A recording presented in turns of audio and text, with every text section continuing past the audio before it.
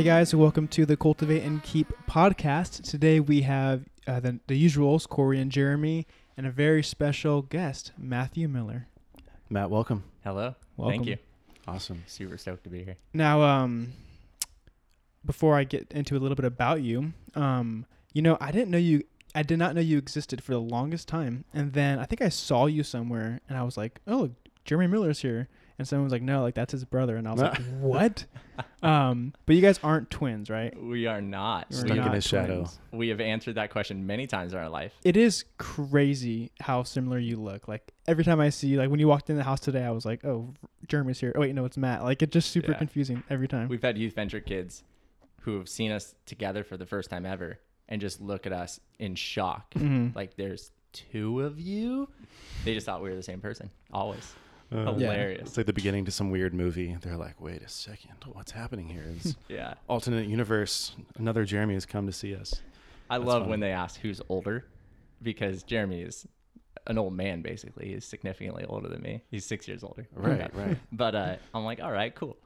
He looks old, but I might act older. So that's great. Hmm. Yeah. That There you doesn't go. surprise me. Yeah, that makes sense. Sorry, Jeremy, if you're listening to this. Sorry, not sorry. Anyway, Matt is a member of our community at Foothills. He is currently the director of operations at Christian Brothers, and his father, Kevin Miller, is one of our sole supporters of our podcast. And, That's right. Shout out to Kevin. And he mentioned to me a few months ago, "Hey, you should have my son on. Like that'd be great." And I was like, "All right, cool, let's do it." And so I texted him, and here we are. So, welcome, Matthew. We're excited. It's gonna be good. That's good. Super excited. I want you guys to commit to something, though. Hmm. Okay. Have him on so he can defend himself later. Okay, will do. That'll be. He's we're on the gonna list, Send so him this he'll be here. episode. Yeah, actually, I'm surprised we haven't had both of you on already. We'll send him your episode and say, now it's your turn. Nice. Dude, Rebuttal. we should have had son and father on at the same time. I don't know. Be That might get fun. messy. Yeah. No, that'd be fun. That'd be fun. We'll need Okay. a bigger room. But Yeah. Once we have each of you, then we'll get both of you back at some point, and that'll make for some real comedy. If I can invite back, I'd be surprised and shocked. But all right. Well, don't mess it up. And Okay. Yeah, this is your shot. So, well, Matt, I would like to kick off this discussion by first asking you a question. The other day, you posted a rather new meal that you had. I believe it was salted and peppered oranges and bananas. I just want to know, how was it, and did you eat it all? wow. Yeah. I ate it all. I ate all of it. I Wow. didn't lick the plate. There was a lot of excess pepper and salt all over the plate.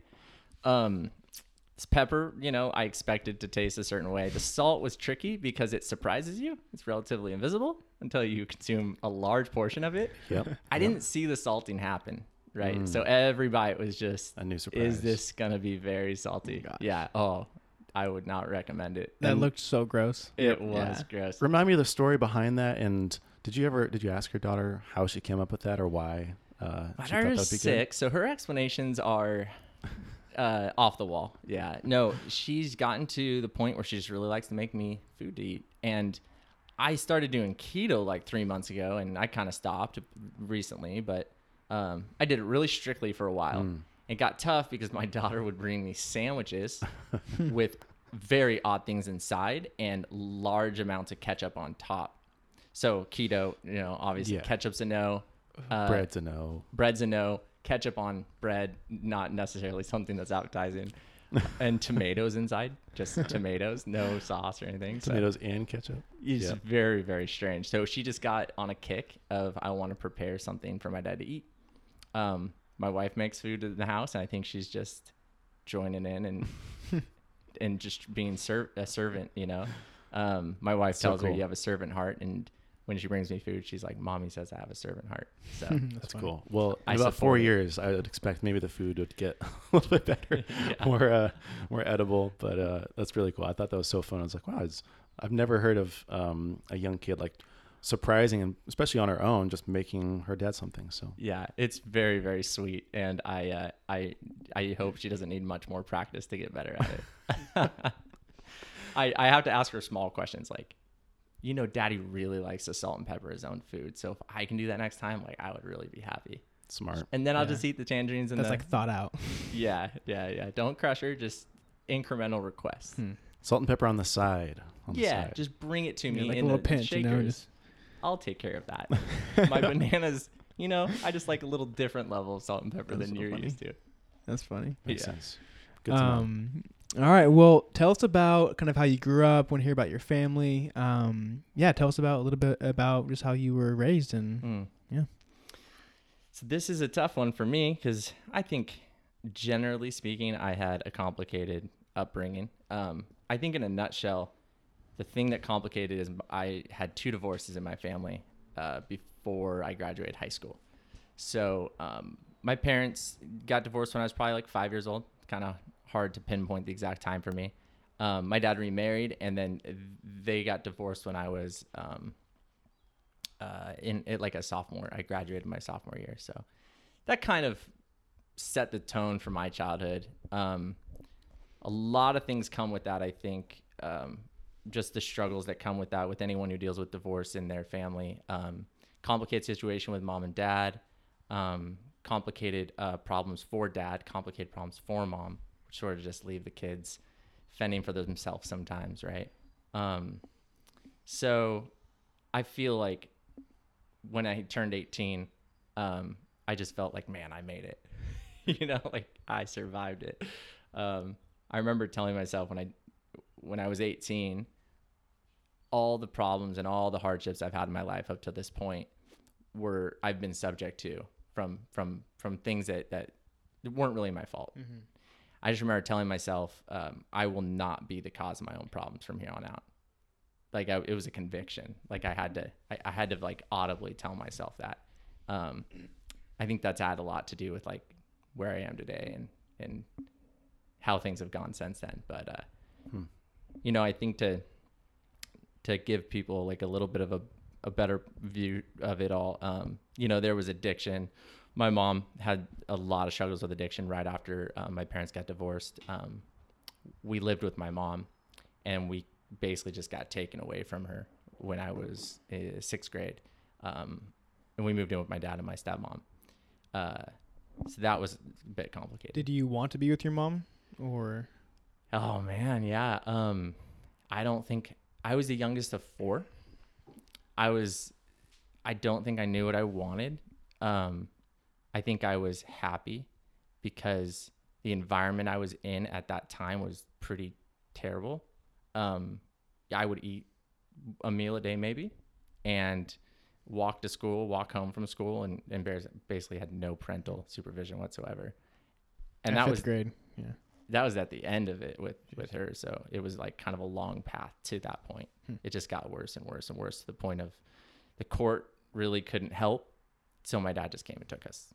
Right. I know none of this is really like, 1, it's not easy to tell.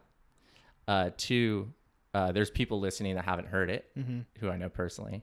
And 3, it's so complicated. You never really hash it all out. Yeah. Every time I sit down with my brothers and sisters, there's 4 of us. You mentioned Jeremy. Jeremy's the oldest.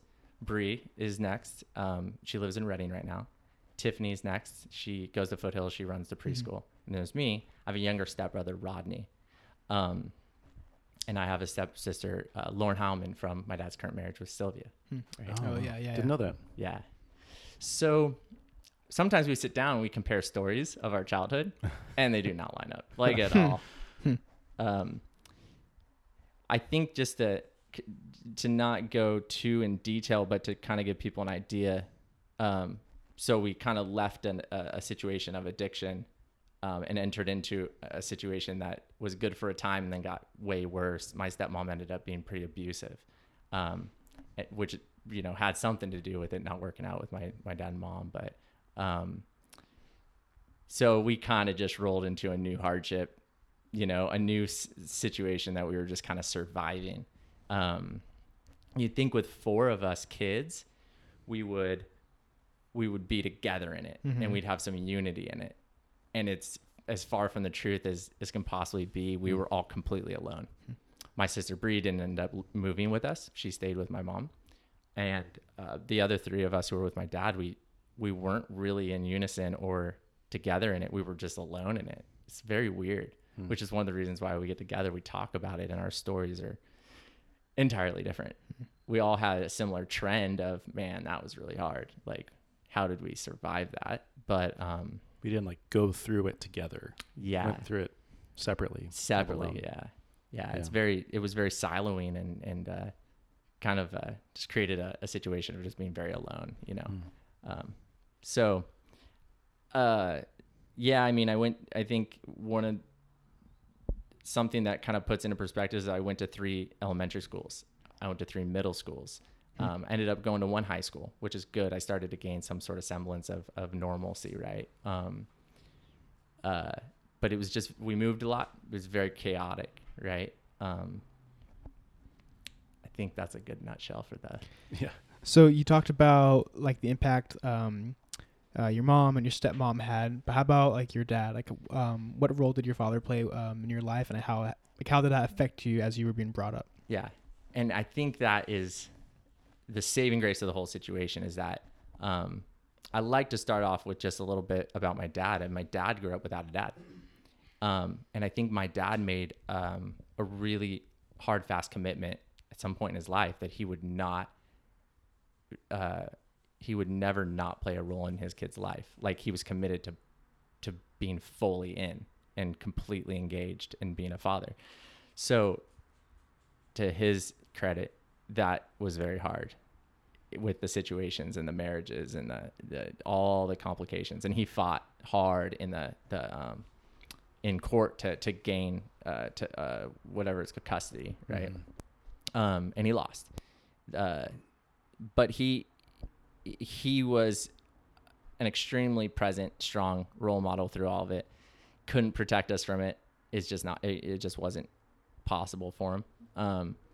But for me, one thing I appreciate the most is that despite all that chaos, he broke the trend in fatherlessness in our family. His dad wasn't in his life, and we found out that his dad was adopted, so his dad didn't have his father in his life. So, we kind of talk about it every once in a while. We're like, hey, my son, I have 2 sons. They have a dad and they have a grandfather. And it's the first time in our family's, I don't know, recent history or in the last few generations that's been the case. Yeah, that's cool. It means quite a lot to us, and it has not been easy to make that possible. Yeah, it was the same with my family. Both my parents came from like divorced families, and I don't think my dad's dad knew his father. So brokenness, and then they like fixed and like, stopped that cycle. And they always talk about like how happy and like fulfilling they are because of that. So. Yeah, it's such a destructive thing, fatherlessness. So I'm proud that I've got a grandfather from my sons, and it's one of my big goals is just to be a father, period, just be present. I have a observation and then kind of a question along with it too, but it's interesting how you mentioned this, history of fatherlessness. And I think a lot of times, thankfully we kind of pick up on our parents' mistakes and we want to do the opposite. Like you said, when you turned 18, you were like, I am never going to be subject to these kind of, things that affect me in a negative way again. Your father, Kevin, decided I'm going to be, a part of my kids' lives no matter what. But you have to make a choice. Sometimes you don't. Sometimes you keep repeating the same mistakes.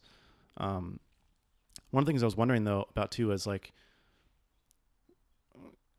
I'm always kind of curious, with a history of divorce, and my parents both have a history of divorce and families and everything, and it's just so kind of ridden. But like, especially with young kids, like from your perspective, if you can kind of look back, like what does a kid like you in those kind of circumstances need?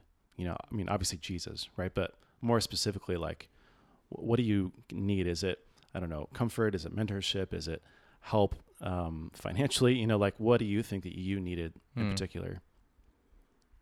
Oh man, there were some basic needs that I needed. Like there was just times where you weren't eating, because there was just neglect. And so, gosh, I don't want any kid to have to deal with having parents that are separated, but I think the kids don't get attention.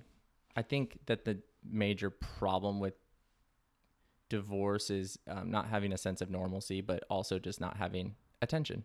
It's very hard to pay attention to your kid well, kids need tons of attention. They need all of your attention. If you can't give it all to them, then you're not giving them everything they want, you know? But when you're dealing with really crazy hardship in your life, you're just not able to pay the attention to your kids that they need. Right. Yeah. And I think that's tough because kids develop off bouncing things off their parents and finding out what their boundaries are from their parents. Yeah. And if the parent's distracted with something really hardcore and major in their life, they're just not able to do that. Yeah, attention's a big one. That's what I was kind of suspecting a little bit, but it is good to hear. I think especially, parents, even when they're trying to figure out, okay, what does my kid need in this situation? You know, I think a lot of people maybe, or what I've seen is, you know, kind of defaulting to gifts, you know, or kind of freedom, spoiling. But really, I mean, a lot of times it's just like I said, attention, especially after some sort of separation and maybe there's some resolution from it. You have to like divert yourself back to, okay, I need to be really intentional with my kids again and try to, get back on the path a little bit. Yeah. I think you made a good point too about, saying I don't want to repeat a mistake of my parent. So often we commit so hardcore to not repeating the mistake of our parents, and then we end up repeating the mistake of our parents. We just do. I think it's interesting how often that happens. And in a way, my dad almost fell into that trap because he was so caught up with his, marriage and his job. I had a really good conversation with someone the other day, Daniel Hoffman, and we were just talking about being a pastor's son, because now I'm a pastor's son. My dad's a pastor. It just happened that my dad, who wasn't in his life, was a pastor, and two fathers above that was a pastor too. What? So we just all sort of fell into that. Wow. And crazy. Jeremy became a pastor before my dad, right? It just kind of happened. But I think pastors' kids run into the situation often where the pastor is so focused on mission and calling and their flock that the kids at home get a little less attention than they probably need. So when you have something that you're so called to do and can take all of your attention, sometimes you miss the fact that the simple thing of paying attention at home is there, it's needed, and it's absolutely vital. I think it's a trap that pastors fall into a lot, and I can't speak too much to it. Don't want to say that it's a thing that happens with everyone or all the time or anything, but we all can do that with our jobs. Yeah. Right? Oh, yeah. It doesn't matter what job you have. You could do that. So we should, it's hard to try really, really hard to not do something because you're focused on the thing you're not supposed to do. You may end up just falling back in that trap. People do that. Yeah. Yeah. So I got kind of two questions in one to keep us moving, but want to hear about, want to learn how you came to know the Lord, and also want to know, like, from your past, like, how has that affected you, like, today, or like, how have you, like, developed and, like, worked through some of those, like, big things you brought up, like the divorce and addiction and neglect and all that, that stuff. I became a Christian.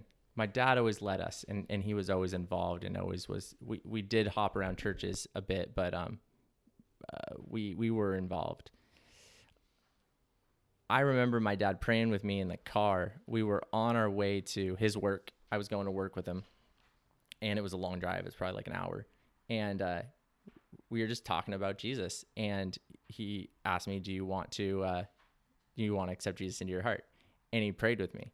And I'd seen my dad do it with other people. My dad's always been very evangelical, and he's led a lot of people to the Lord. And I think I've seen it before, and I knew kind of what to expect. But he asked me if I wanted to, and we prayed in the car. It was really powerful. I remember going home. My name's Matthew, so I opened the Bible to Matthew. This is what like a kid's logic is, and I was like, I'm 9 years old, so I'm going to go to chapter 9, and it's September, so I'm going to go to verse 9, and the verse was Jesus calling Matthew, the tax collector, to follow him. And it was like, boom, like just a bomb dropped on me, right? I just thought that was like such a big deal. And I remember to this day that it was September and I was 9 when it happened. Very likely that my dad was reading that because of my age and the month it was and him doing his devotional. Possible. I asked him a few years later, or not a few years after 9, but I don't know when it was, when I was adult. And he's like, no, I don't think so. I don't think I was reading Matthew when we prayed together, but I don't know. So that was special. I think, I really re-engaged Jesus when I started doing youth venture. I turned 18 and I started doing youth venture, and I realized that there's all these kids who are going through the same stuff I went through when I was a kid, and now I can be used to help them through a difficult time. And it's interesting because I don't even think I really told a lot of the kids that I led and mentored with all the things I went through. I think it was more just focused on them, but it just equipped me, So I don't know, been hooked ever since. How'd you start doing, or why did you start doing youth venture in the first place? I just followed my brother there. He just took me, and I think I walked in the door and I was wearing a hat, and some kid took my hat and ran off with it. And I guess I'm stuck here. Still looking for that kid with my hat. I don't think I caught him. That's the only reason why you go back. You're like, oh, I want to find that kid. I'm going to get that kid. I'm going to get him out and follow him home. Yeah. Yeah, that's how you get, introduced to youth venture, is some kid just like pulls a prank on you and roughhouses you, fights with you, Yeah, I just had nothing else to do right when I turned 18. Something about my past is that I moved around a lot. I had a lot of inconsistency in my life, but I went to one high school. So in high school, I found a lot of awesome things to engage in and distract myself with. And I was all in on a lot of stuff. I did ASB. I did student. What office. school was it? Grossmont High School. Grossmont. I played water polo. I did swim. I ran a club. Like, I just needed stuff to keep me at school so I didn't have to go home. But then high school ended, and it was like, oh man, all this normalcy and all this like stuff I had going on, it's just came to a dead halt. And I didn't have a whole lot of plans. I had applied to one college, SDSU, got accepted. And I showed up to youth venture one day with my brother, and that's how I spent the next 8 years of my life. That's how I spent 8 years for college and 15 years for youth venture. Are you still doing youth venture? I'm not doing a shift. After my second kid, I kind of went on a hiatus with shifts, but I've always been involved with supporting them with this application we wrote for them for checking kids in and stuff. So cool. Yeah, that's right. Yeah, I'm interested. So graduate. You're in youth venture in college. You said 8 years of college. Curious, kind of why you're not calling me Dr. Matt. Partly, yes. But also, I mean, we're involved in a bunch of things, but I don't know, when did you feel like you discovered or kind of felt like you knew what you wanted to do, your strengths, your gifts, talents, and kind of, how that evolved to where it's gotten you to today? Yeah. I still don't think I know what my gifts and my talents are exactly, but I didn't know what I wanted to do when I went to college. I think on the application, it asked, what are you interested in? And I put computer science. And the next thing I know, I'm a computer science major. I did not understand that question meant that I was going to be that major. Okay.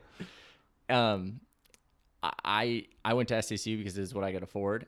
And my dad helped with the first few semesters, and I paid for the rest. And so I started as a computer science. I want to switch to business. Then I switched to political science.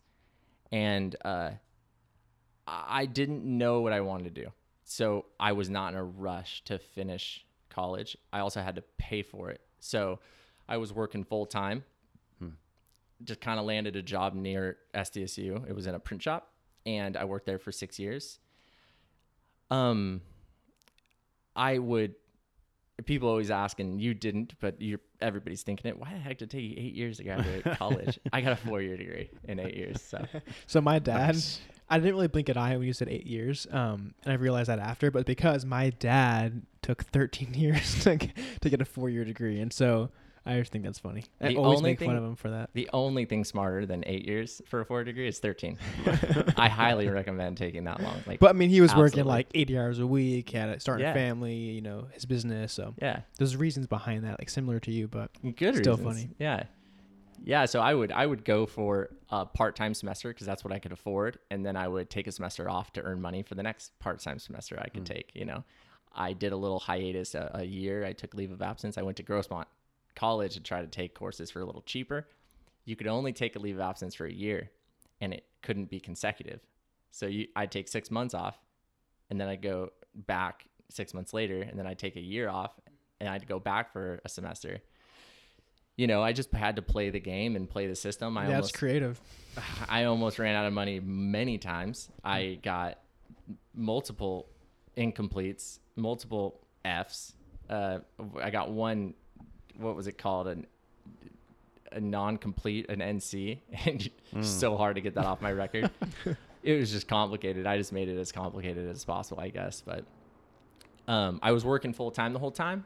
And during that time, I was really involved with Youth Venture. I was really involved with Foothills. There was a point in time where I had 2 Youth Venture shifts, 2 higher ground clubs, a high school group, a junior high group, and I was involved with a home group where I was kind of like assisting running it a little bit, but I wasn't actually running it. And Mark Hoffman sat down with me. He's like, I want you to be an intern at the church. And I was like, okay. He's like, I can't afford you yet, and I don't have the funds for it yet, but I want you to be that. So 6 months later, he comes. He's like, I went to the board. I talked to the board. I convinced them to allocate the funds basically to hire you on. And we talked details, and he's like, yeah, you need to quit your job. And I'm like, I don't want to quit my job. And I'm like, I already do more than all the other interns you have on staff. He's like, no, you got to quit your job. And at the time, I could not verbalize it at all, but I didn't want to quit my job. I liked being in a secular environment. I liked being around non-Christians. I liked the impact I could have, and I thought there was opportunity there. And I remember trying to explain to him that I saw opportunity there. But it was a very interesting, pivotal point in my life because my dad's a pastor. I know that there's this lineage of pastors. My brother was a pastor, and I was really involved, and I loved it. I loved the ministry. But I had to make a choice to turn him down. He did not like it. He was very surprised by that. And I don't think I was able to actually verbalize it or not, but I decided to stay in like the, I don't know, non-church workforce, right? Private. They call it private sector? No, Okay. I don't know. Private Yeah. sector people never really call it that, but yes, private sector. So yeah, I forget what I was supposed to get to with that, but I took 8 years of college. I graduated with a political science degree with a ton of business classes and a handful of programming classes, just kind of all over the place. By the end of it, I loved it. By the end of it, I did really well. I was getting straight A's and acing tests, and took me a long time to figure out how to do college. It really, really did, especially with all the distractions in my life. I wouldn't have finished it at all if it wasn't for advice Nancy Matthews gave me. Some people who listen to this might know her, but she's my best friend's mom. She's like, she sat me down one day and she's like, Matt, your priorities are messed up. It was when I was trying to decide if I should do this internship with the church or not. She's like, you're, at this point in your life, as a young adult, you're in college, your priorities need to be God, school, work, then ministry. You're going to have a time in your life when you're equipped to do ministry and be effective in it, but you're not prepared yet. You got to put a focus and an emphasis on school. And I asked her before I came and did this, because that was a very impactful like piece of advice she gave me. I was like, did you put work before school, or was it school then work? At the time, I was paying for school. And I can't remember exactly. She thinks school then work, but she mentioned, she's like, but if you're paying for it, work would have had to be a priority so you could actually go to school. So a huge pivotal time in my life. And I think sometimes you need someone to sit you down and make it as simple and clear as that. Get your priorities straight. I think that's interesting because I don't know about how you feel, Corey, but I feel like in our circle, like we are often like told differently. Like I feel like for me, like, cause I think we've all been at that same spot to where like, I can relate. There was a point in my life where I was, having 2 high school groups and a home group and worship team on every other day of the week, all these different things. Right. And like ministry was my life. It was like, work and ministry like tied, and then like everything below that. And it was weird. Like finally, like I'm still involved in ministries, but I'm way less than I once was. And that transition, like breaking off, was like weird and hard. I kind of felt like a lot of people didn't understand, and it wasn't like in my mind, I think I would agree with your mindset and like the order in which you place those. But I feel like most people that I'm around would not agree with that. Kind of my thoughts in a nutshell. Yeah, I think so. I think that was actually, this podcast isn't about me today, but the kind of a similar experience where I was like tacking on more and more things and felt kind of obligation to do more and more. And then I just got to a point where I was like, okay, I don't have any more time in my day.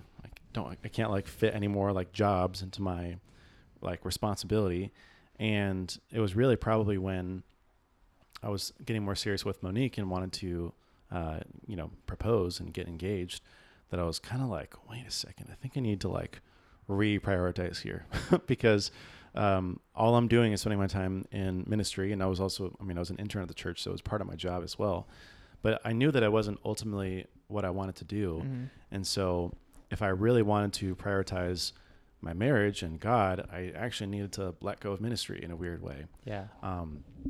But I don't think I knew that even at the time. And it was talking with Danny Esslinger, and it was probably talking with you and a few other people that I realized like, yeah, actually, there's times and seasons for this. Like you can't do everything all at once, all the time. You know?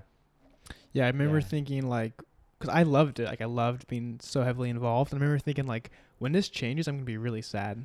And when it naturally changed, it kind of just felt right. It was like, now like that was the season, and this is like a new season kind of, Have a graduation to just a new time of life, Yeah.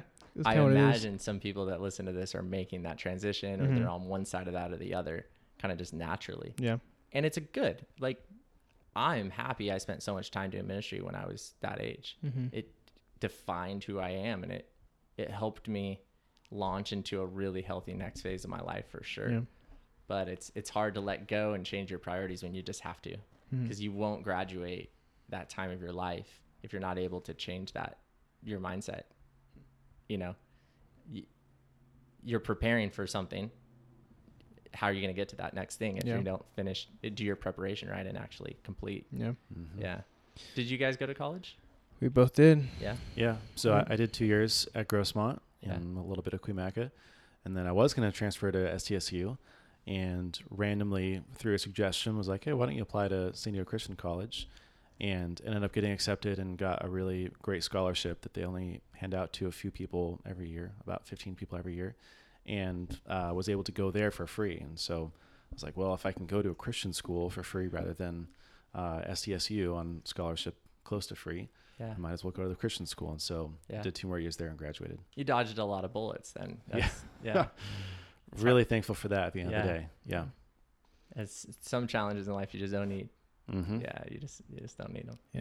And then this guy did everything. Yeah, I chose a pretty unconventional route. I worked full time, and then I tested out of about like 75% of all my classes, so I didn't have to take the actual semester long courses. So I used CLEP exams and DSST exams, which I'm not sure if you've heard of those, but you can take them at like SDSU or SDCC, and so that's what I did. So I like found a program that basically like guided me through like which credits I needed to earn, and then I would go to like SDSU and basically I would study beforehand and then go take a test, and they were like pass or fail tests, so no grade. You had to hit like a certain mark or higher, and so it was very often I would get like the bottom score was like a 70. I'd get like a 71 like most of the time, like just I loved hearing those stories. You'd be like, dude, you'll never believe I would call him the like, score bro, I got today. Because they were like these timed exams. It'd be like, and some of them were wild. They were like 160 questions in 90 minutes. And there were so many times when there's like 10 seconds left. I'm like, oh crap, I have 15 questions, and just like pick random ones, and I would pass by 1 point. And I was like, it was the best feeling. It sounds like you hacked college, which is you should have a badge for that or a trophy. I mean, no, I don't think anyone's done it that way that I know of. Successfully. But it was weird. But then the last like year, basically, I went online to a college, which was super easy. Yeah. But yeah, it was a fun experience. I wanted to ask you actually, kind of, this is on our notes, but like, what are your thoughts on college? Like, what would you say about, like, how are you, if at all, are you using your degree today in your current work? And yeah. Yeah. I think college is really awesome. It was awesome for me because it defined a beginning and an end to a season of life. And finishing it is really good to turn a corner and go, okay, now what do I spend my time doing? I learned a lot through college, just learning how to survive it and learning how to navigate it and knowing how to meet the demands of a professor and to manage your time well and to all sorts of I would say you just get life skills as a consequence. But really hard for me to recommend it to people today. I don't know how many people are able to work and go and survive. We're in California, so I'm just assuming we're talking about surviving the economy of California right now. It's expensive and it's tough. Since I've spent a lot of time being an IT person, I would talk to people about how to get into IT, and I would tell them, you can go to college, you get a 4-year degree, you could take certifications, or you could get in entry level and just start building experience and doing it from there. Those are kind of 3 options. You can mix and match a little bit too. But I never have been willing to take a huge loan for college, and I just can't stomach that, and I never have had the stomach for that. So I imagine today it's an even bigger hardship than it was when I started a long time ago. College was a lot cheaper at SDSU specifically. SDSU has gone up in price quite a bit. For me, when I take that, when I sit there, and if I haven't gone to college yet and I'm thinking, okay, where do I go? I went to the cheapest place. That's just what I did. It'd be, can I afford this? How much money should I borrow to do this? And then how high are my odds to pay this loan off, with the job that I get? I graduated college at a time when there was no jobs. It was right after the economy crashed in 2007, 2008, right?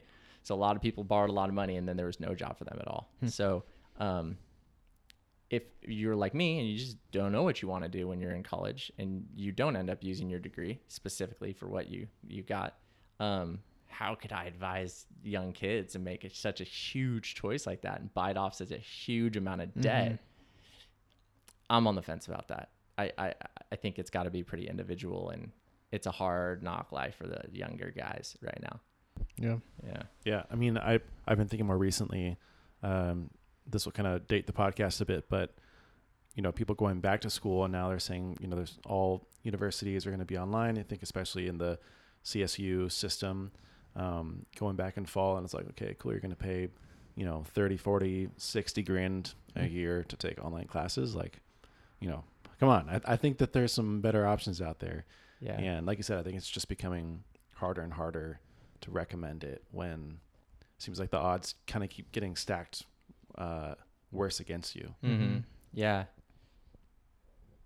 I think something that was on my mind as I was thinking about doing this with you guys is just young guys and what they're handling and struggling with. So I'm jumping the gun on you, but they see older guys and they see their success and they see where they've gotten in life, and they think, okay, if I'm going to get there, how do I do it? And they look at how they got there. That will not work for them.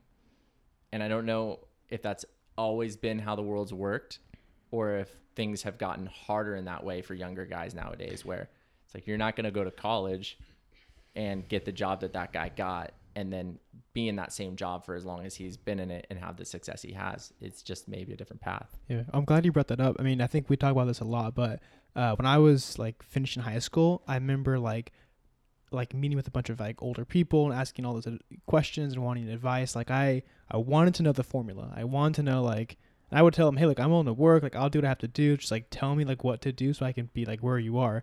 And everyone would always kind of say oh, I can't really tell you. It's kind of different for you, and everyone is different. Blah blah blah. And I never really understood that until the last year. It's kind of I've seen oh yeah, it is different for everyone. It's not some formula you can follow. And I think kind of what you're referring to, even now, how things are changing, even more so, So. And you're lucky that you didn't run into someone who said, "Oh, I know exactly how do to it do this it. way. Follow this equation." Yeah. Because they'd be dead wrong. Yeah. Everybody, they think that their equation worked out, and they think they did things intentionally.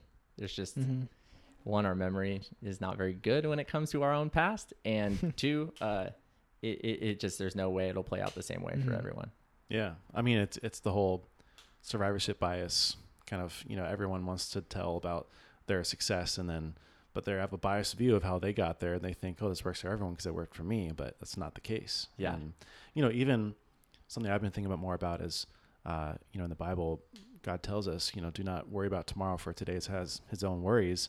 And I think that's more applicable, or it's applicable in more ways than we know. It's like, you don't know what life, career, the economy, this country is going to be like tomorrow, 10 years from now, 20 years from now. So don't try to figure out the formula, Yeah. just be here, be now, listen, be a steward of how God is leading you and the input that you're getting from other people. Like you said, I mean, someone could think that they have it all figured out and tell you, oh, you should go doing this. And I know a guy and here's how it worked for him and worked for me, but it could be completely wrong.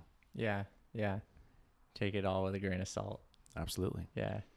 I want to jump ahead and kind of stay on this track that we're on. We'll go back to touch those questions that we skipped, but wanted to ask you, since we're kind of on this, what advice would you have for like a young dude that's kind of trying to find their way and flip those pages. Like, what would you say to someone like that? Maybe they're willing to work. Maybe they're not lazy, but they just don't know like where to start, what to do. Like, what would you say? Yeah, I think that's one of the harder questions for me because it is different for everyone. But I think one of the things that people sometimes don't know is that no job can be beneath you. You have to pay attention and be excellent at the task in front of you. When I started working at the print shop, which was one of my first jobs, there's a time when someone needs to sit at a table and collate paper for like 2 or 3 hours. You've got 7 different color pieces of paper and you need to put them in a new stack and alternate the colors. It's so boring. How many paper cuts did you withstand? So many paper cuts. Yeah. Are there like special gloves you wear? Like, no, you just endure the pain. Dang, man. dude. Yeah. That's where you earn your stripes on your fingers. Yep. But man, it is boring work and it is mundane and it takes zero intelligence. And but I remember thinking, man, I think I'm the best collator. I think I've mastered this collation. And someone sits down next to you, they start collating, you're like, I'm run circles around your collation. I got this. That's funny. But there's just a lot of jobs that you pick up and you do. And I sometimes see with young guys, like they just don't think the job they're doing is important and they are not putting the effort into being excellent in it. So I think that just being excellent at what's right in front of you is really, really important. So another thing is just kind of, I think make a point about culture. I think it's really important to work hard. It's really important to be as intelligent as you could be. So always be learning and always be growing and investigating and be curious. But in hiring, we're always looking for people who are hungry, humble, and smart. Humble, right? Not being arrogant, pretty simple. It can be more complicated than that, but be hungry, be really driven, and be willing to work really hard, and be smart. And smart's the one that takes a little explanation, I think, because we think, oh, be intelligent, right? Be really smart. In this context, that's not the case at all. It has to do with being people smart, right? Knowing who you're talking to, knowing the impact of your words on another person. That's how Patrick Lencioni kind of guides that. He's an author and he coaches businesses and CEOs and executives. So be hungry, be humble, be smart. There's another guy, Jordan Peterson, who says 2 greatest indicators of success for people is intelligence and conscientiousness. It's kind of another way to say kind of the same thing. If you're conscientious, you're thinking about the impact you have on someone else, and you're conscientious about working hard and doing a good job. And intelligence plays out in a lot of different ways. He says that an indicator that is counter to success is someone who is just agreeable. They just kind of nod their head and go, yes, what you think, right? Whatever you think. It's not healthy to be disagreeable all the time, but it's really far worse to be agreeable all the time. I think people speaking up, having a voice, being able to voice their discontent, or, you know, when they don't agree with something that's going on around them, is probably one of the most valuable things that people do not have in the workplace. That's really interesting. It's a little bit of a tangent, but I was reading pretty recently about how, like, sort of the upbringing. Actually, it might have even been by Jordan Peterson. I could be wrong, but he was talking about how a lot of the factors that you know, they do those studies of like, okay, we're going to follow these kids for 20 years or 30 years, 50 years, whatever, and like see how they develop, and based on kind of their circumstances or whatever data points we have available, kind of figure out what it is that got them, or what was like the difference. It was The Outliers by Malcolm Gladwell. Okay, cool. And that's a book that I love. yes, and Gosh, I love it. And I love his podcast. yes, I don't want to plug it. This is the only podcast people should listen to, but not Okay, at all. fine. You are welcome back. all right. But he talks about how one of the things that actually sets parts of kids, whether or not they're successful in life, isn't really their upbringing, but it's more about like the culture of their upbringing. So not whether or not they were smart or dumb, if they were poor or rich, whether they went to certain schools. It's more about, did they learn to speak out for themselves? Did they learn to kind of be hungry internally and have a hunger for learning and for learning about other people and for connecting with other people? Did they figure out how to kind of weed themselves into the right circles and to push themselves outside of their comfort zone to the things that they're actually curious about? Mm-hmm. And those are the things that set them apart. Like I said, it's Yeah. not really like the formula, the circumstance, but it's more those character traits of what really, especially over a long period of time, helps people get to where they want to be and become quote unquote successful. Yeah. And he does a really great job with Outliers.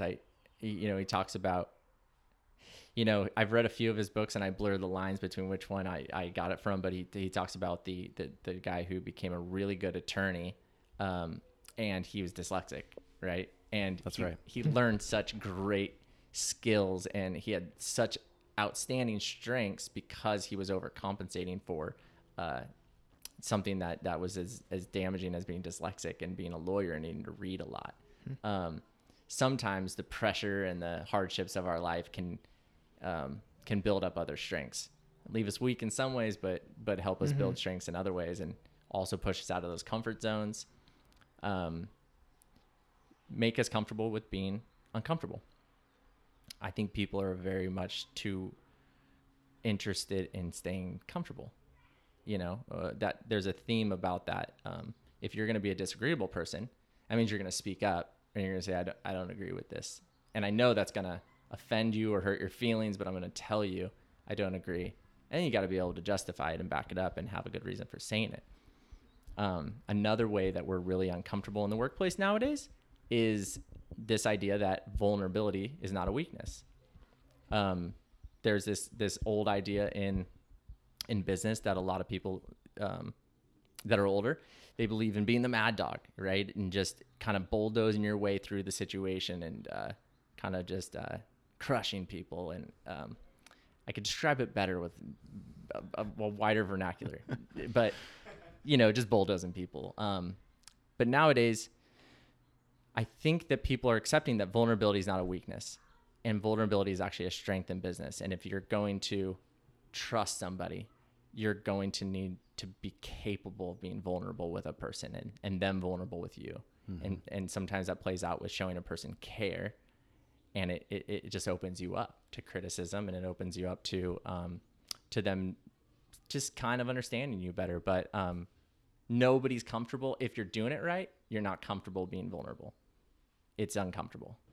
Yeah. Right. So I do think that just if life makes you uncomfortable in your childhood and your upbringing and things like that, you've got something going for you, right? You've learned a valuable skill. Yeah. It's interesting.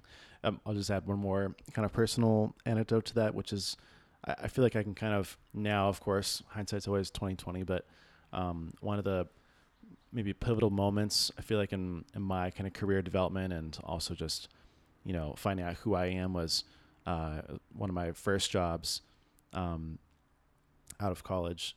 or it was my first job out of college, I had this boss who was very kind of, like you said, traditional culture of kind of bulldozing, and he was sort of like a mentor figure to me.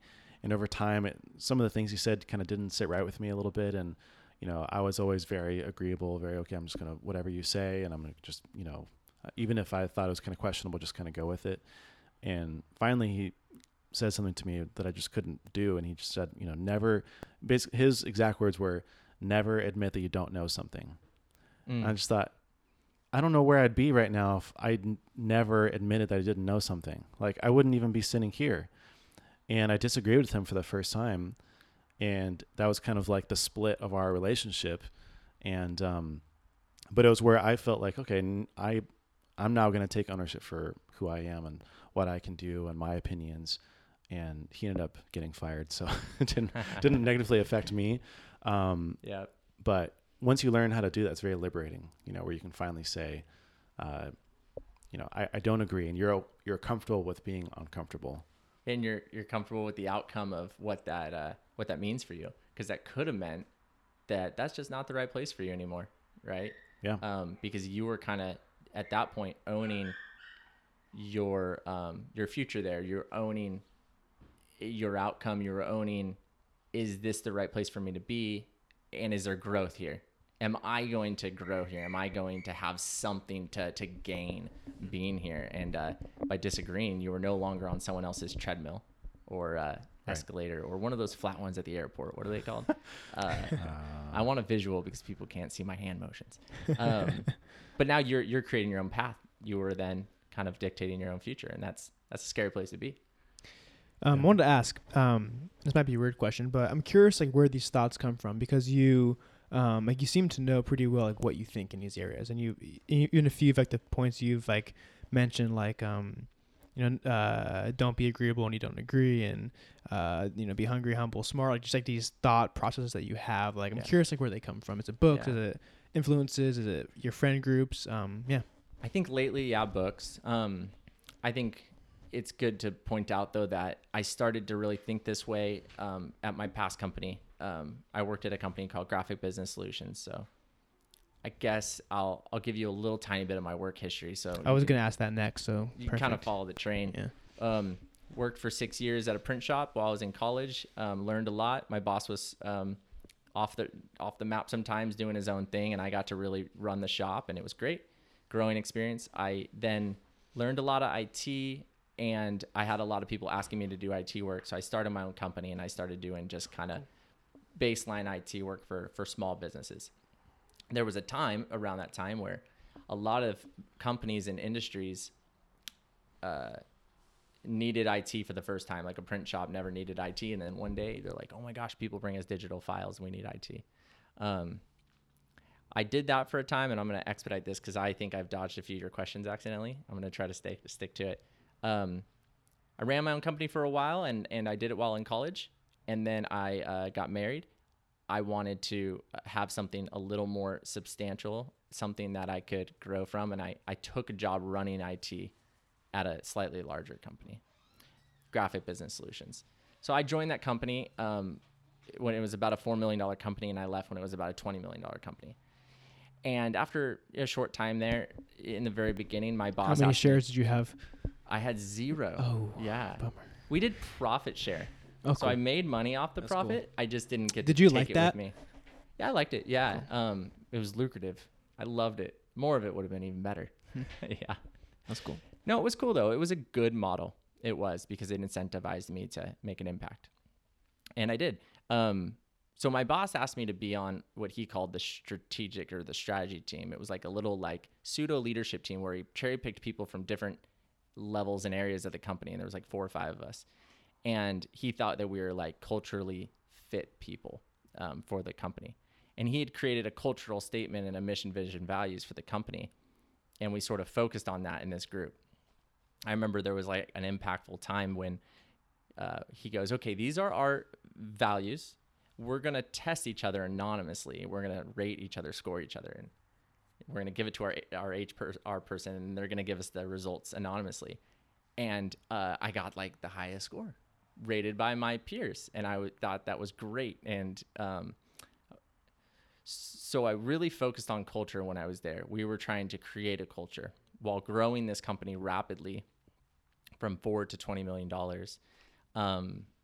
We were trying to focus on having a culture that we cared about, and people who we could grow into that culture. And, I started asking all these questions about how do you do that? And I think a lot of people think that happens on its own. It does not even close. It will happen on its own for a short time, and then it won't, and it'll go a totally different direction. It's just not a natural thing, I think, to develop. You need to be really intentional about it. So I read some books there. I talked a lot about it with my boss. I got introduced to like Patrick Lencioni, which I mentioned. And then, recently I moved into Christian Brothers, and I'm no longer doing IT, and now I'm doing a totally different role, which is largely HR. And it's very focused on how do we cultivate this culture in our company. And they had a great culture when I came. I hope now that I could say that we have an even better culture, and we're even more focused, and we're being more intentional about it.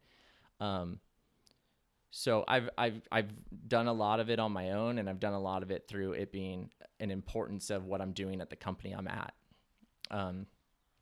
So I think I carried it over. I brought some things with me from one company to another, and when it's a core role that you have, you just need to learn about it.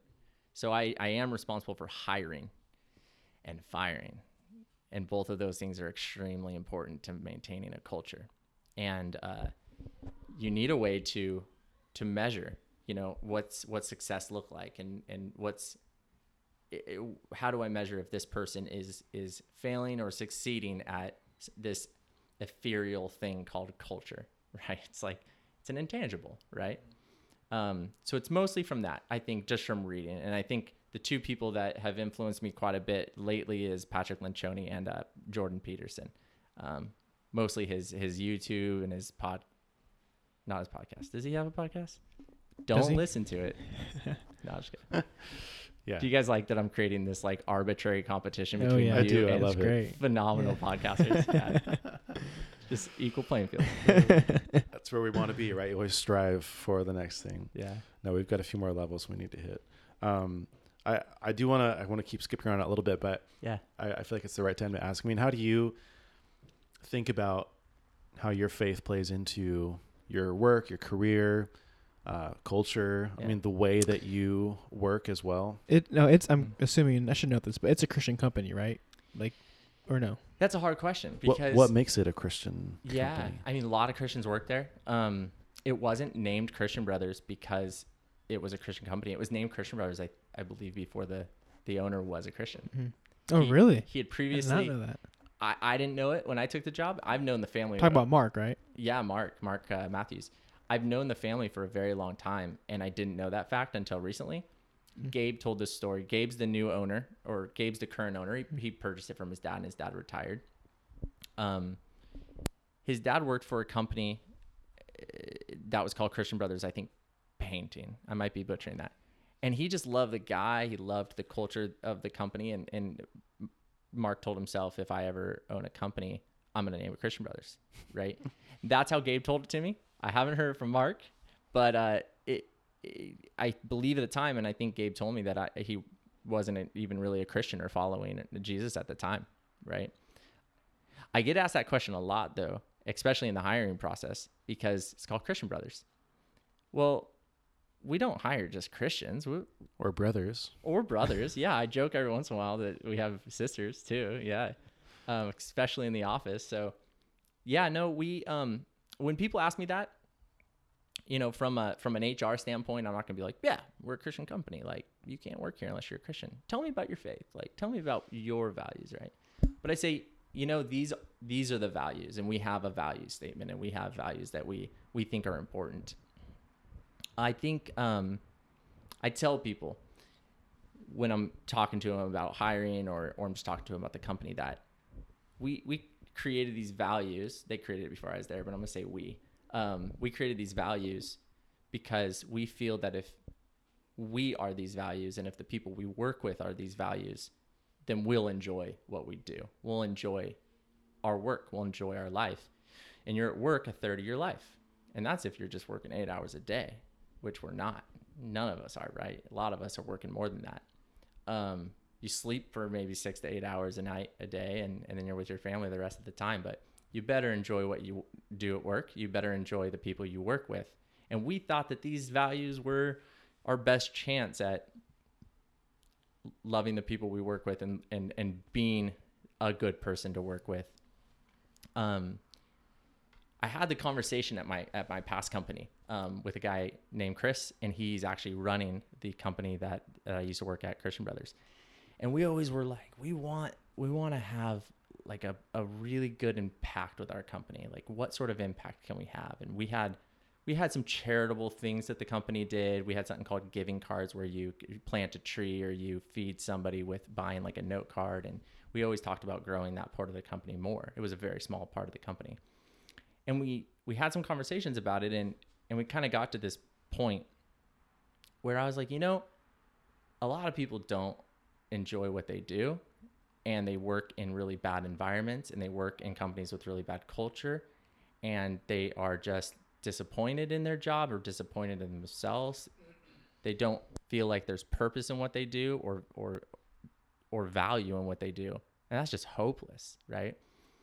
I'd worked with Youth Venture Kids for 15 years, and one of the very first things we do is we tell them your life has a purpose, right? If they believe their life has a purpose, there's a chance that God can move in their life.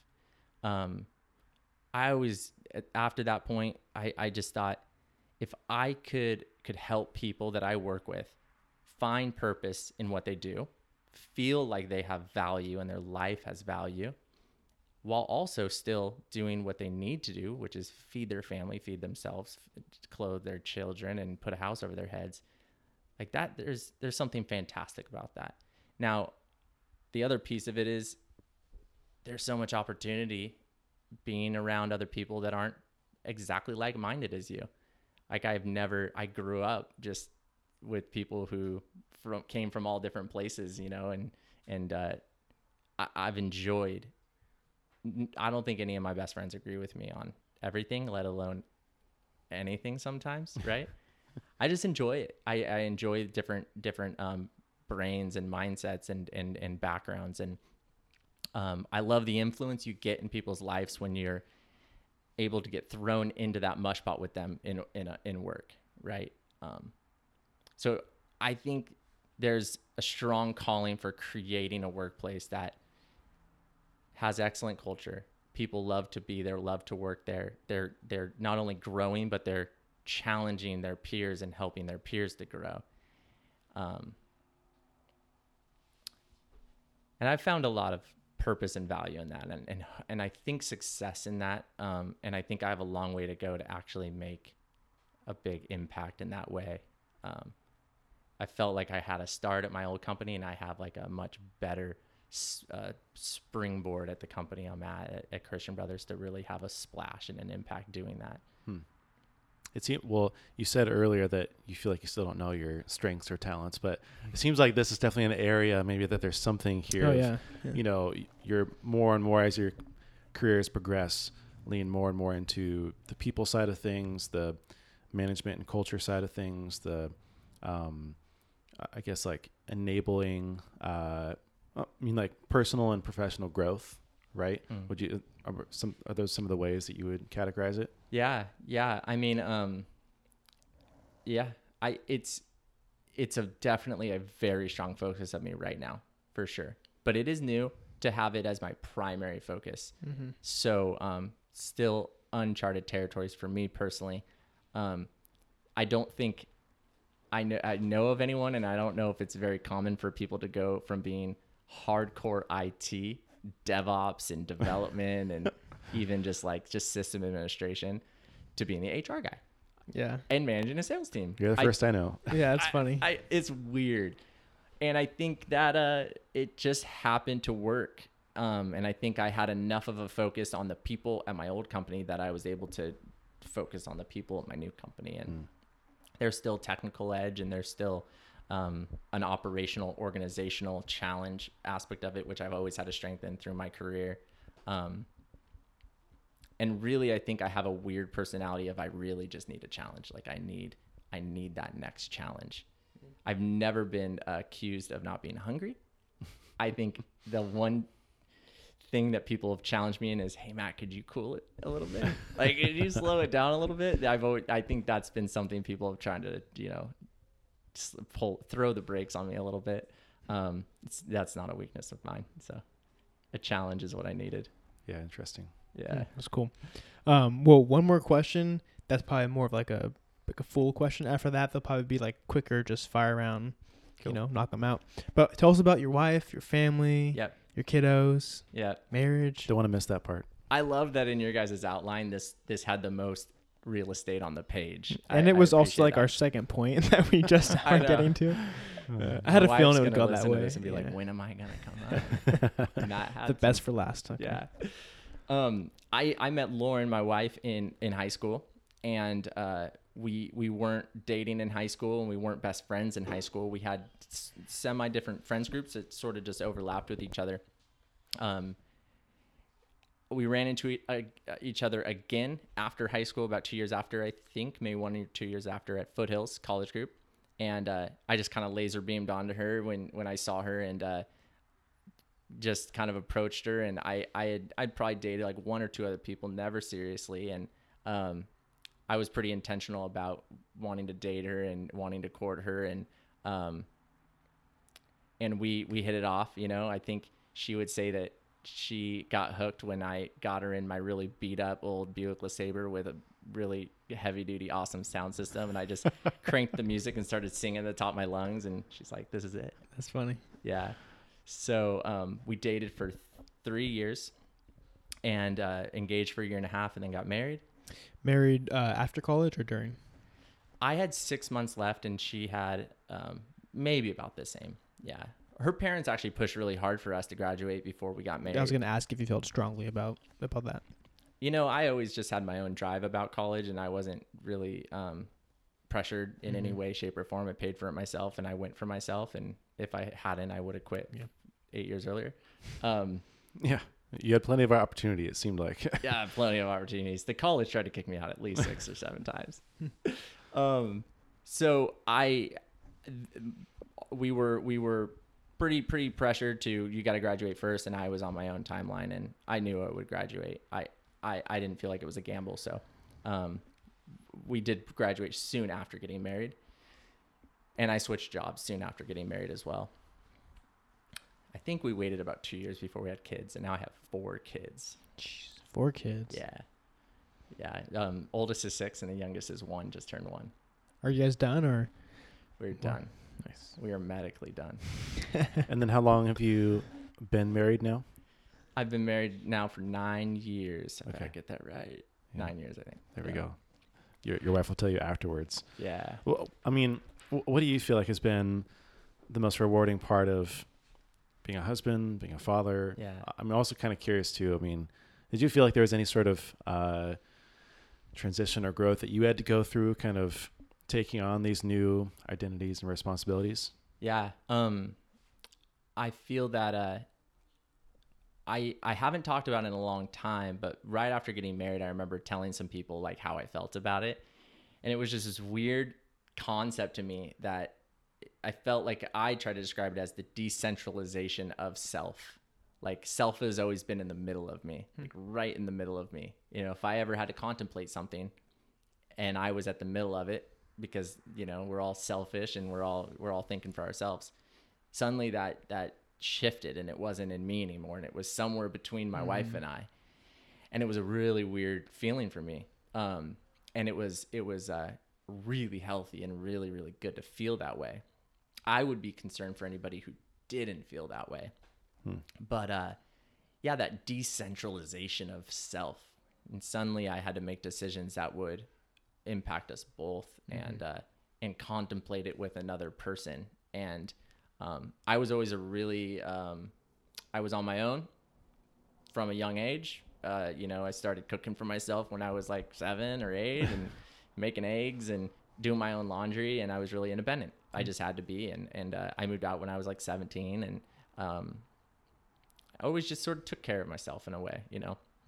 So to have another person that now I'm taking care of both, and she's taking care of me, it was a beautiful, challenging thing. I think that was like what needed the most growth, is to sort of just open up and honestly, in a way, be vulnerable, not in an emotional way, but just in a, like, we're in it together sort of way.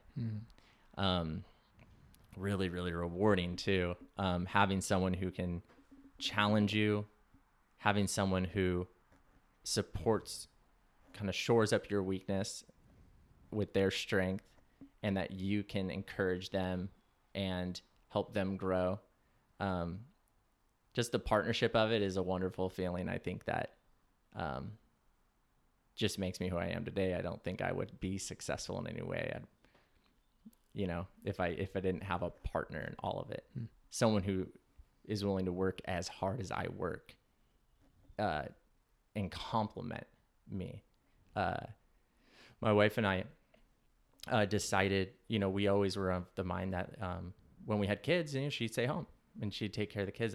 That was my wife's desire, and it was my desire for us to pay that much attention to our kids, and to give them that much focus, and to just dedicate that time and attention to them at home.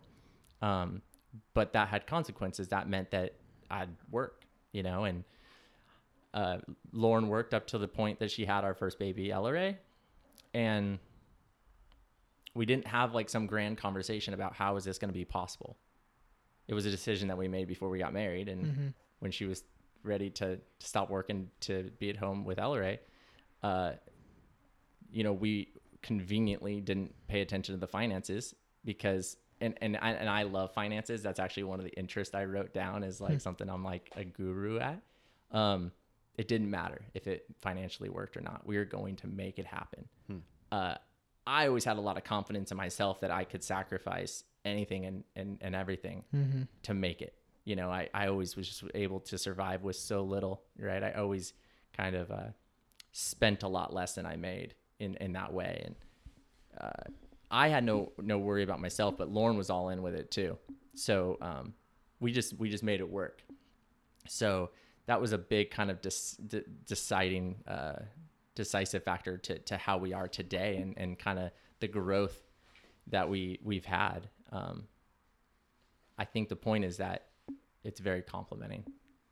My wife is very good at what she does. It allows me to be very good at what I do, and very focused. Do you think that you knew that kind of going into being married? Is that something that you realized more and more, kind of discovered along the way? I don't think we had any idea. Like, I think we're lucky it worked, you know, in a way, because we just didn't think it through.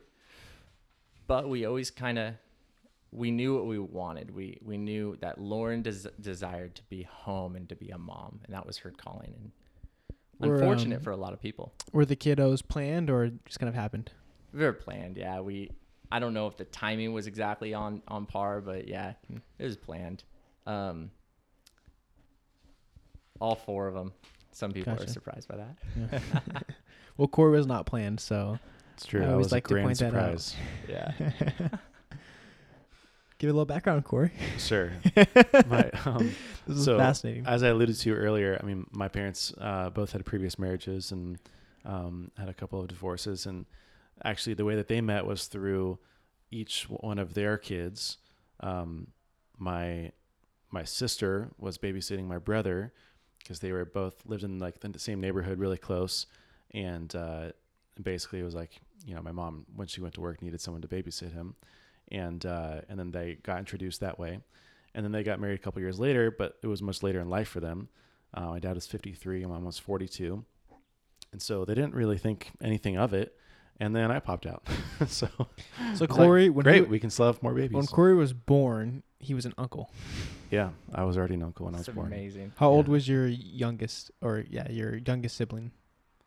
When I was Not born? Not youngest, but like the next closest one to you, yeah. Yeah, he was 17 when I was born. Yeah. 17, 20, and 23. I think that's so wild. Yeah, that is crazy.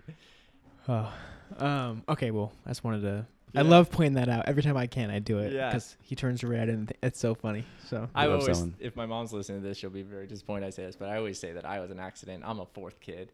And all my brothers and sisters, 15 months apart, 15 months apart, 15 months apart, and then 3 years apart. I'm like, there's no way I was intentional. And then they got divorced. So I'm like, great, cause the divorce. Wow. I was the problem, the kid that they didn't want. that was cool. That's what was going on in your mind Yeah. when you were. I think you're onto a kid. something there. Yeah, I love bringing it up, and they do not enjoy it. That's That's funny. funny. You want to move on? Any more questions about marriage? that you No, wanna let's ask? go. Okay. Well, we will wrap up quickly. Some fire round questions. So, looking at the future, what are some long-term goals that you have? Yeah, I think that I want to grow the company I'm at to its potential. If you're a good employer and you're doing good with creating an environment that really, what my goals are, which is create this wonderful environment that people have a purpose and they find value in what they do.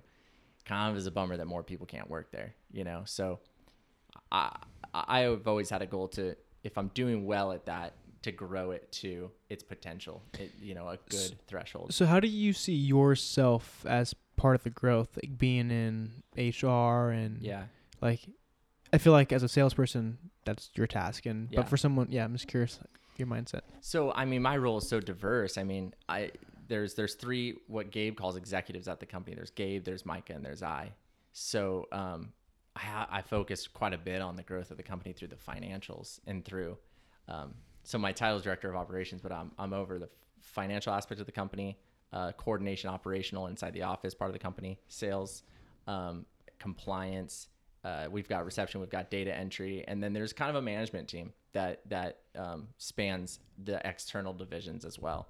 So I'm just really intimately involved with the growth of the company and its success, and sometimes success means no growth, right? But sometimes it really does mean growth, and I would think that growth would be a natural outcome of being successful in what we're doing, right? Also, with taxes going up and, things like that, growth, it just is necessary, Yeah. Yeah. I could imagine. Yeah. What's something that you've changed your mind about? It could be recently, it could be a long Yeah. time ago, but I recently read a book called Black Swan, and it was about just the folly of prediction.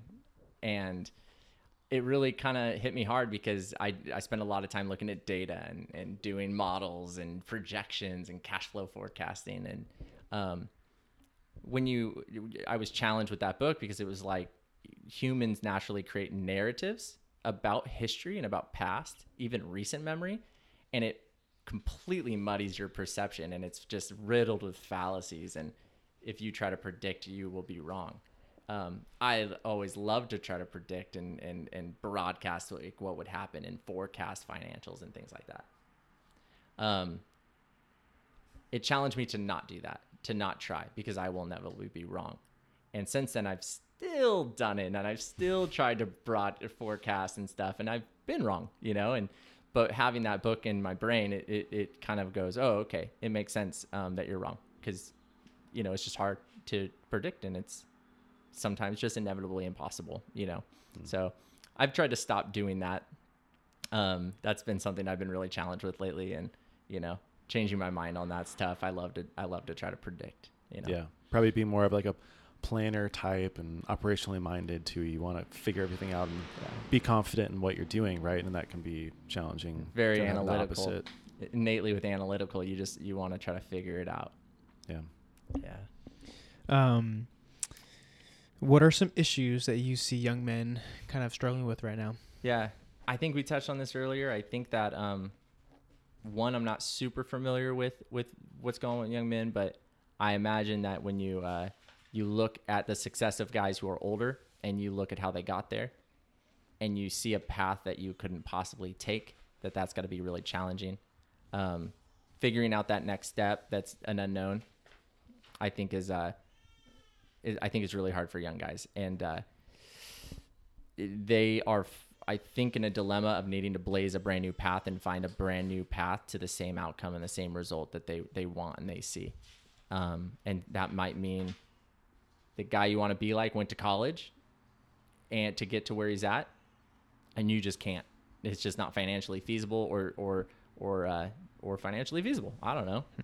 That's a big enough problem, right?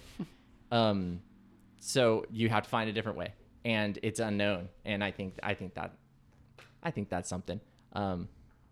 I wrote some notes about this that I think are interesting. When we talk about humility, it's really easy to think, oh, humility is like maybe a lack of arrogance. It's not being arrogant, but humility is also having massive self-confidence problems. A person that's really has a struggle with self-confidence, they think about themselves just as much as an arrogant person.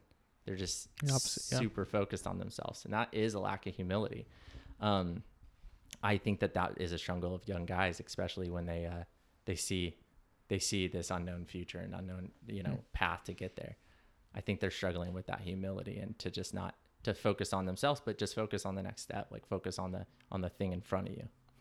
That's interesting. I've actually heard Mark talk about that specifically, about how humility is, you can even be, like I said, you can have a lack of humility, but in the opposite way of what you think, and that you are insecure, and how God wants you to be secure in knowing who you are in him.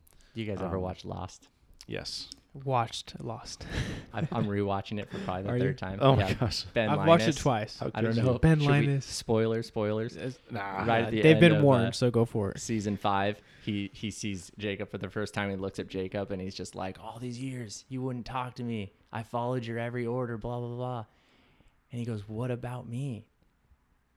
And Jacob just looks at him and he goes, what about you, Ben? Oh yeah. And then he gets stabbed in the heart and killed. Gosh. But it's a great line. What about you? Yeah.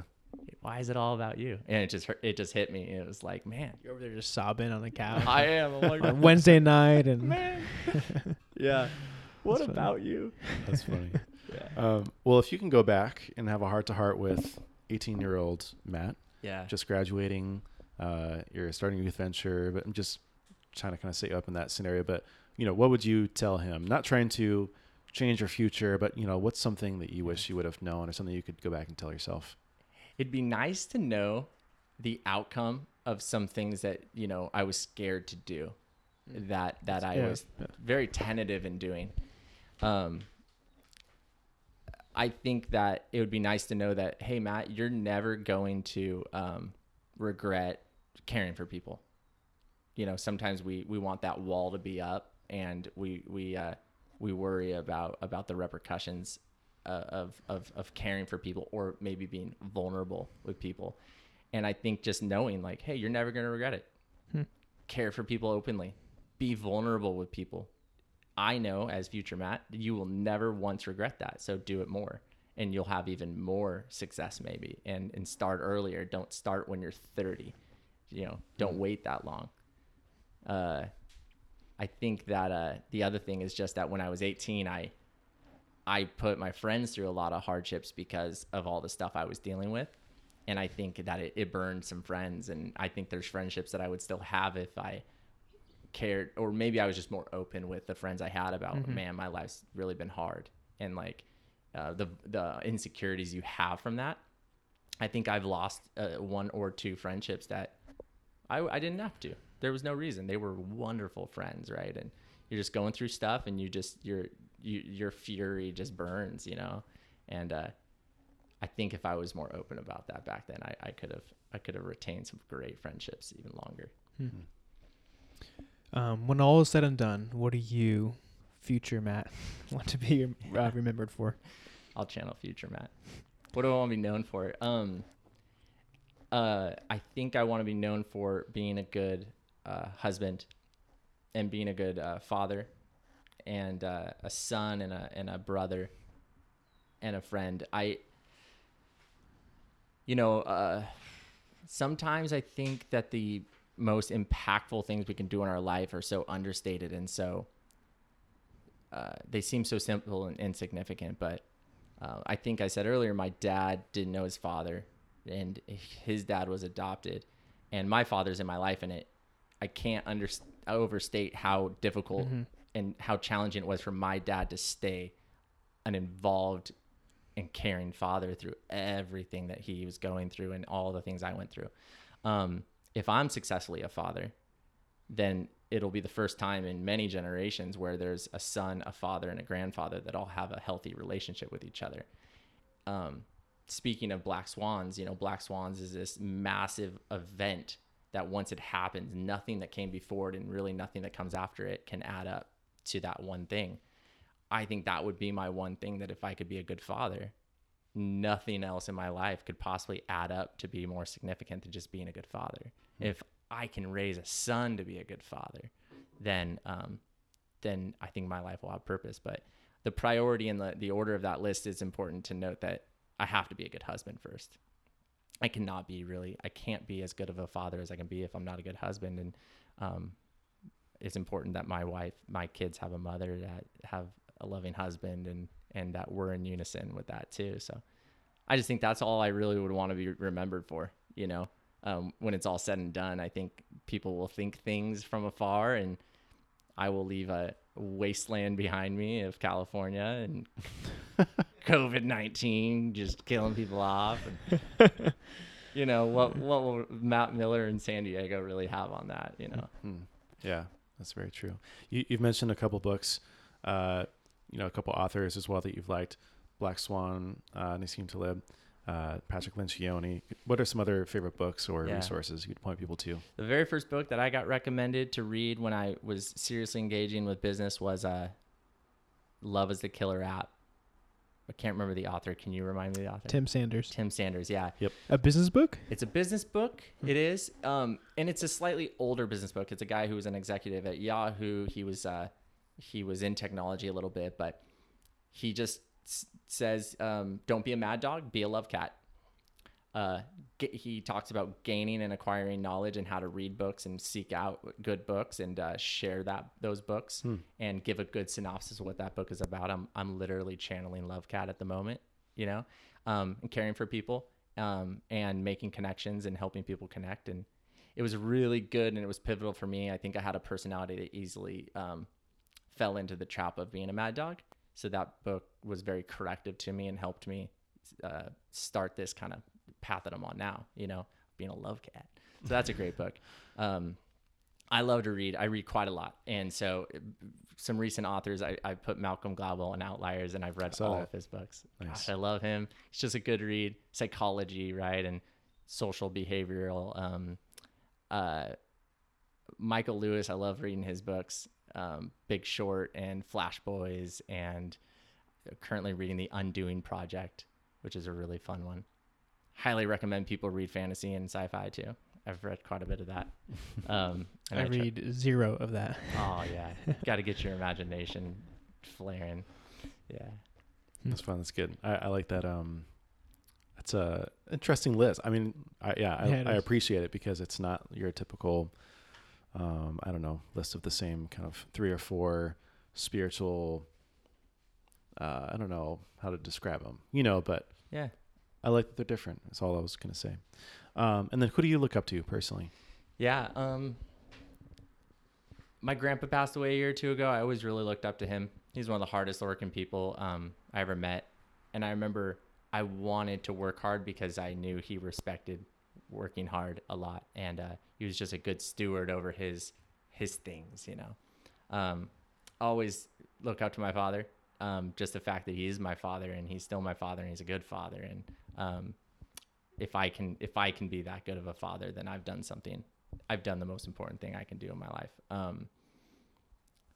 My bosses, Gabe and his vision for my company and his direction and his, cultivating strengths in me that maybe I didn't know I had. And Micah, who's my other boss, I try to work at places where I respect the people highly and I want to be like those people, and that they are they're examples and they're challenging me to be a better person and a person I want to be, right? Those are some of my, I have a lot of great women in my life too. Stepmom and my mom and Nancy Matthews. And yeah, I should probably stop because someone's going to be like, you forgot my name. You didn't say it. Yeah, it's going to happen, I'm sure. Last question. If you could say one thing to the next generation of Christian men, what would it be? Wait, what? If you could say Was that not clear? If you could say one thing to the next generation of Christian men, what would it be? Yeah, you just witnessed my brain going off in a totally different direction. Yeah, it just hopscotched on me. Yeah. I need to get back to the thing. It's hard to get my brain back in gear when it pops out, right? I have the same problem. Yeah. It's probably harping on stuff, but I think I would tell them to prepare now. Don't do the bare minimum. Don't just meet the need in front of you. Like, prepare for something greater and have some vision in your life about where you want to go. I love that you guys asked the question of where do you want to be in 5 and 10 years and things like that, because you don't have some great goal out there. You may never get it, but if you don't have a goal, you're not preparing for it, you know? So I think I would just tell people to prepare now, work hard, learn fast, find a path and blaze it. And once you've prepared yourself, find the girl, because I think our culture has a problem with fatherlessness, and if we're all good fathers, we should all have a goal of being really good That's fathers. cool. And you're gonna need a girl. Yeah. So I love prepare that. for Work that. hard, learn fast, and find new paths. Yeah. Kind of Yeah. flows. That's good. Yeah. Well, Matt, thank you so much for joining us. Yeah, it was fun. Honestly, I mean, tons of good stuff, nuggets of wisdom in there everywhere. Appreciate you taking your time out of your day and spending it with us. Yeah, I really appreciate it. Thanks for having me. Thanks for asking. Where can people learn more about you, get in contact with you, bug you? Yeah. I mean, LinkedIn, it's a great place to find me. My LinkedIn's my name, so Matthew Earl Miller. Yeah, ERLE is my middle name. Matthew Interesting. Earl Miller. Is there a story behind that, or? Yeah, I'm named. My dad's middle name is Earl, and my grandma was a reader, loved reading, and Earl Stanley Gardner was her favorite author. Wow. It's like a mystery writer, That's cool. Interesting. and so we're named after an author. Awesome. Yeah. Well, Matt, thanks again. Listeners, if you have any questions for Matt, if you want to reach out to him, if you want to thank him, even for just spending some time, reach out to him on LinkedIn, send him a message. And otherwise, we will see you in the next one.